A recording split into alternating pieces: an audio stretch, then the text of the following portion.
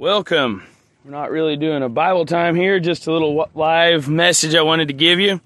We're down here at local church down here, Fisherman Baptist Church down on the Bon Secour, down near Mobile, Alabama. I want you to get a good look at that guy right there. I know it's wobbly. Let me get a stand here. Should have brought the camera stand. Okay, I don't know if you can make it out from here. But that is called the Morning Star. Do you see that ship there? The Morning Star. I'm going to zoom back out. You see it there, the Morning Star up on the bank. Now that dock that you see in between us and the Morning Star is was wiped out by the Morning Star, as far as I understand. This is the baptistry at Fisherman's Baptist Church, a bunch of shrimp fishermen out here and stuff. But anyway, this dock was also wiped out, and as you can see, there's some pilings and stuff out here and some other docks out in the distance. And what happened was 2004, Hurricane Ivan came through, and the Morning Star was moored up further on up there that way. And when Hurricane Ivan came through, the Morning Star ripped loose and was blown by the winds all across this shore, between the hurricane and everything else going on, and the Morning Star itself. The bunch of these docks were wiped out. The waters rose pretty good. As you can see, some of the houses are on stilts in the area, but the water was about 4, 5, 6 feet deep right across the road over there during Hurricane Ivan in 2004. And the Morning Star went across here and wiped out all these docks and came to rest over there.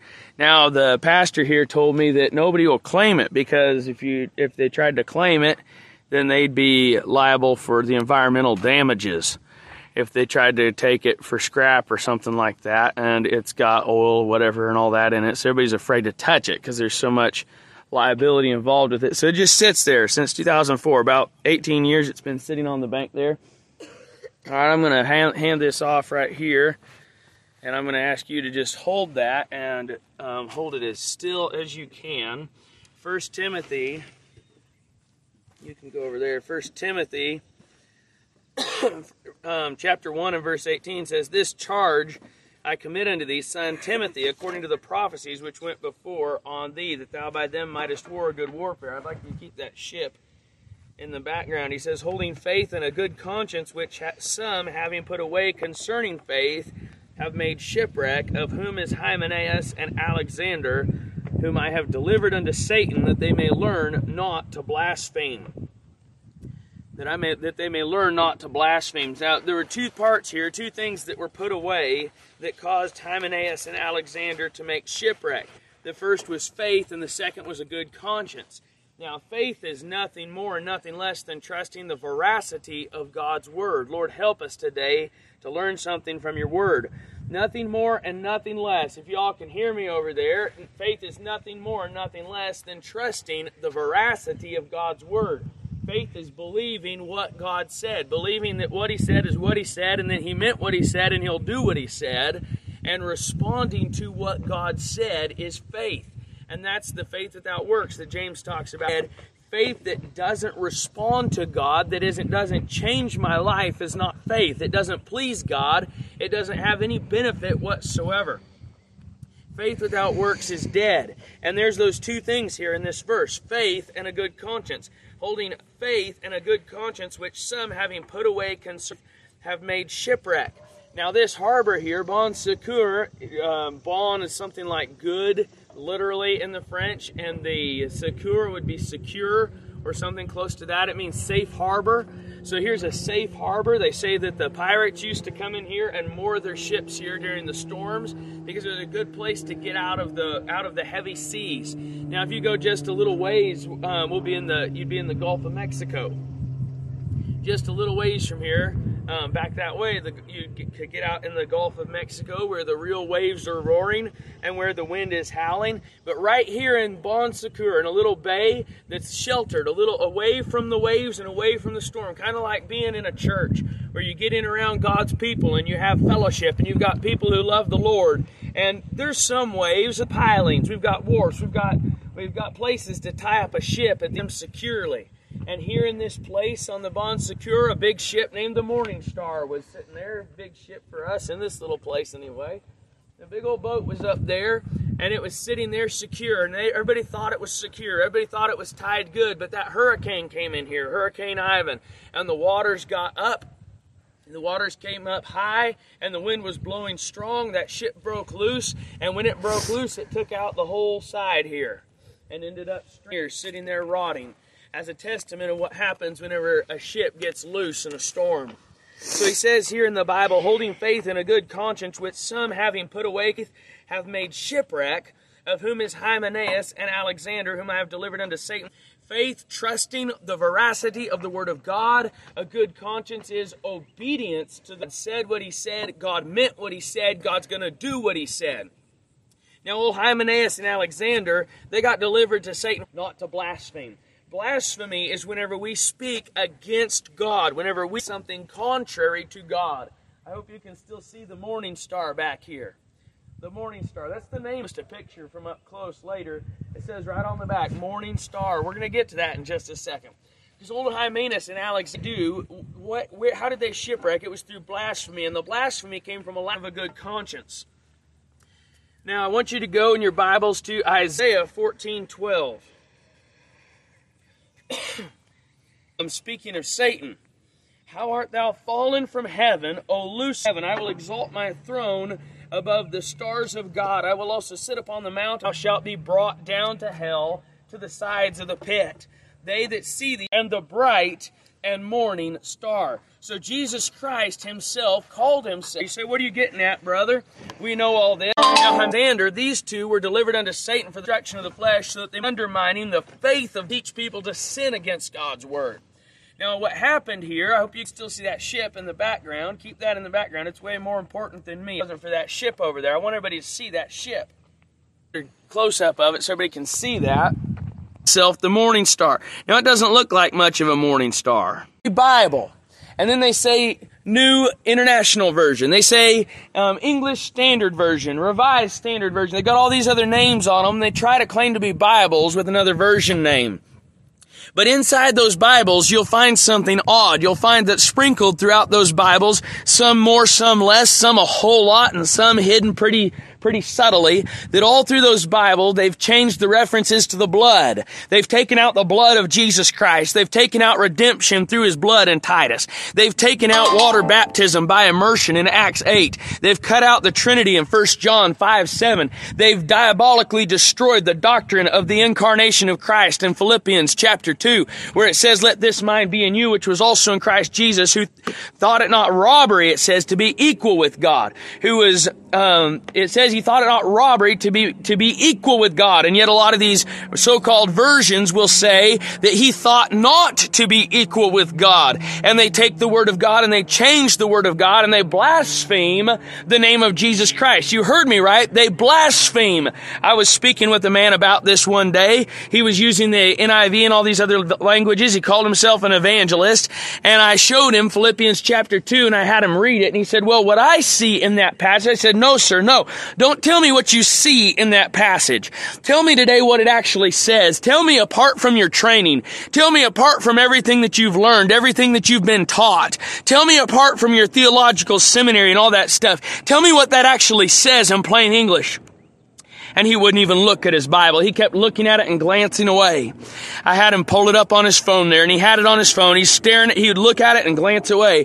Finally, he looked at it enough. I quoted it to him verbatim. And when I quoted it to him, he glanced to see if I got it right. And when I did, he hung his head. I said, that's blasphemy. Finally, he hung his head and said, that's blasphemy. He agreed with me. Praise the Lord. But then he looked up at me and he said, if I go to the King James Bible, I'm going to lose too many people. You'll lose too many people if you go to the King James Bible.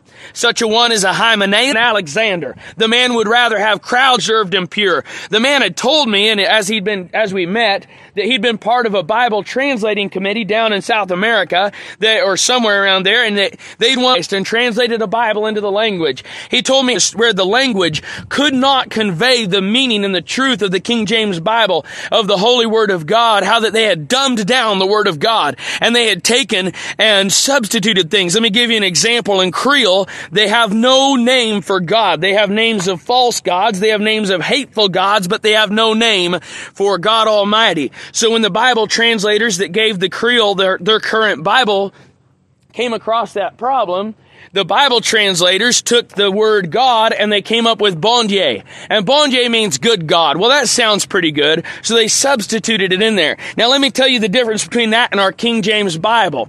The Word of God, the King James Bible, everywhere the Word of God, there's a new ship coming in there. There's one to look at, one of these Fisher ships. Everywhere the Word of God in English had the word baptize, we didn't have a word for it in the English language. So the translators in English had a problem. They had to try and figure out what to do. They could try and say, well, he took and he dunked the man. They could follow the Catholic teachings of sprinkling, and they could say, well, we sprinkled the man. But they had this word baptize, which in the Greek is something like baptizo. I'm no Greek scholar, I promise you that. And I'm not proud of that, but I'm not ashamed of it either. So they took this word baptizo in the Greek, and they transliterated it into English. And what they did was they made up a whole new word in the English language. They took the word baptizo and they phonetically changed it to fit the English tongue. And they made it baptized. And the words baptize and baptized in your King James Bible did not exist in the English language prior to the translation of the Authorized Version 1611 Bible. Now, what's the significance of that today? We'll get the focus back over here on the Morning Star for just a second. What's the significance of that today? The English language was altered to fit the Bible, not the Bible altered to fit the language. Whenever we first started talking in this world about, in this so-called Christian world about translating the Bible into English, men like William Tyndale would say, I'm going to translate this until every plowboy in England can read it. He was not saying that he was going to write it in pictures. And most of the plowboys were illiterate. William Tyndale expected the plowboys, listen up today, listen up out there, listen to me today, he expected the plowboys to learn English writing so that they could read the Bible if they were going to read the Bible. He did not expect, you can hold this for just a second, he did not expect it to be written in pictures and cuneiform or whatever else. He expected it to be written in a way that the people could learn the language and read the Bible in plain, simple English. That's all. Now, we've changed the whole discussion today.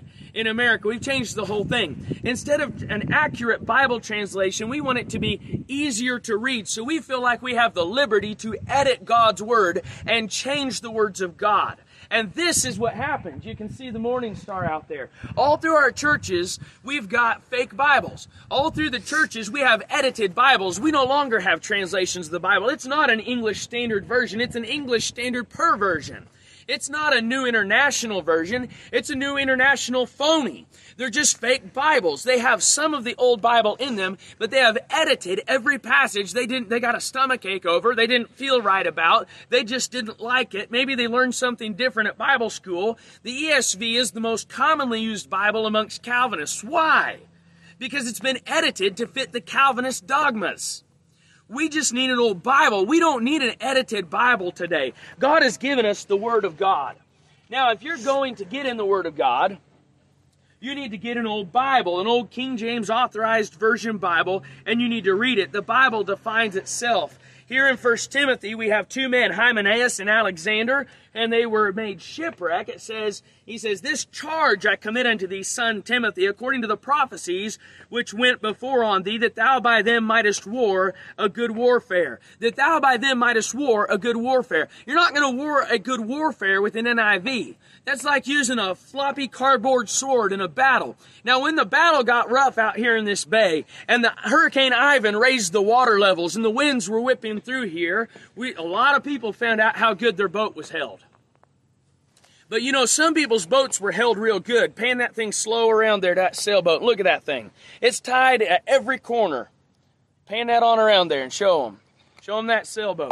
It's tied on every corner. But you know what happened when that big old morning star came crashing through? It ripped up pilings. It knocked down docks. The wind driving it, just crushing things before it. And some people's boats that were tied up real good and would have survived the storm didn't make it because that morning star broke loose. Turn that thing back around here. Now today we're seeing this in our nation. The big denominations, the big churches, the big machine, the big money machine of churches, they've left the Word of God. They've left the King James Bible, the authorized version. They've gone in for the edited stuff, written by Hymenaeus, old Westcott, and by Alexander, old Hort. We've got our own blasphemers today, but instead of delivering them to Satan for the destruction of the flesh, we gave them a free pass to edit our Bibles. We let them take our Word of God and chop it up into little pieces. We let them scissor cut it. We let them edit it. We let them add to it. We let them take away from it. And now we've got fake Bibles everywhere. And guess what's happened? Everybody's got the mindset that they are left to determine what the Bible says. So it doesn't really matter what version you use because they all basically say the same thing. How can a man say that? A man can only say that. I hope you're listening over there today. You listen to me. A man can only say all these versions basically say the same thing if he thinks that his idea of what God says is higher than the written Word of God. And that's what's happened today. We've got a bunch of people that think that their ideas, their ideology, their philosophy, their seminary instruction, their professor, that he knows more than the Word of God. And we don't need a verbatim written Word of God anymore. They say things like, well, the Word became flesh and now the Word is in heaven, but we don't have a real Word. The living Word is what all that applies to. And they have no mooring. They have no anchor. They have no place of stability. Their ropes have been cast off. And they might not even make it until the next hurricane. But when they do go, they're going to take a bunch with them. You get away from those guys. You get away from those guys. It says, of whom which some having put away concerning the faith have made shipwreck. What would make a man want to get rid of the Word of God? First of all, he lacks faith. Faith is trusting the veracity of God's Word. And he looks over there and he says, well, David didn't really kill a giant. And he didn't really do it with stones. Well, and that Moses, they didn't really cross the Red Sea. You see that grass over there? They'll tell you, they went through a marshy, swampy place. And it wasn't really dry land. It was just better than an ocean. And they have put away faith. They have stopped trusting and believing the Word of God. They say, white horses, Jesus coming back on a white horse, that's just a bunch of spiritual analogies. And they put away the faith. They put away of God's Word. They stopped believing God. And when they stopped believing God, she wasn't really. And Joseph and her, and all the blasphemies that come out of them. Blasphemy! Blasphemous books out of the Apocrypha and the book of Judas and all this junk. And now people are holding them up on the same level as the Word of God. Why? Because we've stopped having faith in the Word of God. We stopped believing the veracity of the one speaking. So what we've done now is anything goes. And if we have a bunch of historical books that were written by a bunch of old men in their doting, as the professors will tell you, a bunch of old men who've lost their marbles, and they wrote this book, and you can take it or leave it, and some of it's good, some of it's bad, some of it's the words of God, some of it's mixed together. If you got an NIV, that's all you got, by the way. That's all you got if you got an NIV. But if you got the authorized version Bible, you have the perfectly preserved, infallible Word of God that God Almighty spoke through His servants, the prophets, through His servants, the 12 apostles of the Lamb. God Almighty gave us this book. It's perfect. It's without error. There are no mistakes in the Bible, in the Word of God. This is God's Word. And you've got to get anchored in this Word. If you put away faith, can you see that morning star on there? Don't shake that camera. Make people sick. See that boat over there? That's going to be you. You start letting that is faith. Simple believing of what God said. Simply taking God for His word, at His word, even if it makes you look stupid. Even if the college professors say, well, in the Greek, what that should have said is this. In the Hebrew, the sense is this. And this is that. And if this archaeological find over here, we know that this is true and the Bible's wrong. And you don't need to believe that faith, but why? We're going to look at why they put away the faith, and then we're going to be done today. They lacked a good conscience. Because they were full of sin, they were full of wickedness, they were full of debauchery, they were full of immorality, they were full of illness, strife, malignity, whispering, backbiting, proud boasters, haters of God. They thought they knew more than God. God says, thou shalt not commit adultery. They get sick of their wife and they leave her for another woman. And next thing you know, they're changing the Bible. Next thing you know, they don't believe the Bible. Next thing you know, they want to edit Mark chapter 10. The next man down the road, well, his boy goes off and becomes a sodomite and starts going men with men, just like the Bible says, working. So guess what? He edits the Bible. He starts cutting things out of the Bible. Listen to me. The Bible says it is of no private interpretation. You're shooting off somewhere over there. Get that thing over here, please. You look at it. Make sure it stays on that boat. If I get out of the picture, that's fine. Keep it on that boat. Our morality dictates our theology. So what happens when a man puts away his good conscience is that man begins to make excuses. That man begins to chop up the Bible. That man begins to look in his concordance for definitions and tenses and root words. You've seen the way they do it. Well, the root of this word in the Greek means this. And that comes from this root word over here, etymologically, with etymology, and they go back to the history of the word. And they say, so the root of the word means A, and A means B, and B means C, so that verse really means D. And what they end up doing, they will preach you in a circle until they tell you that the verse that says that God is God, that Jesus Christ is God in the flesh, that Jesus has come in the flesh, they'll turn that thing and flip around, and they'll be using this, and their etymology, and their archaeology, and all that stuff, and they'll preach another gospel. They'll preach the exact flip opposite, and you're going to suck it up like a flounder on the bottom of this bay, flapping around on the bottom just you, because you're never going to get an old Bible, an old authorized version Bible, and read it and believe what God says. And I think that's about all we've got today. We'll just read this text here. It says, this charge I commit unto thee, son Timothy, according to the prophecies. Can you see that Bible in there? The prophecies. You say, that's corny. Tough. According to the prophecies which went before on thee, that thou by them mightest war a good warfare. This charge I commit to thee. Hold on to the Bible. Don't let go of the Bible. No matter what the critics say, no matter what the theologians say, no matter what the White House says, you hold on to the old Bible, the old authorized version Bible. You read it, you believe it. That thou by them mightest war a good warfare. You know why this nation's going to hell in a handbasket? Because we left the Bible. And we don't have a Bible to go to war with anymore. We've got a bunch of cardboard swords and plastic knives. And we're running around and trying to do battle with plastic knives. And Satan and hell not to blaspheme.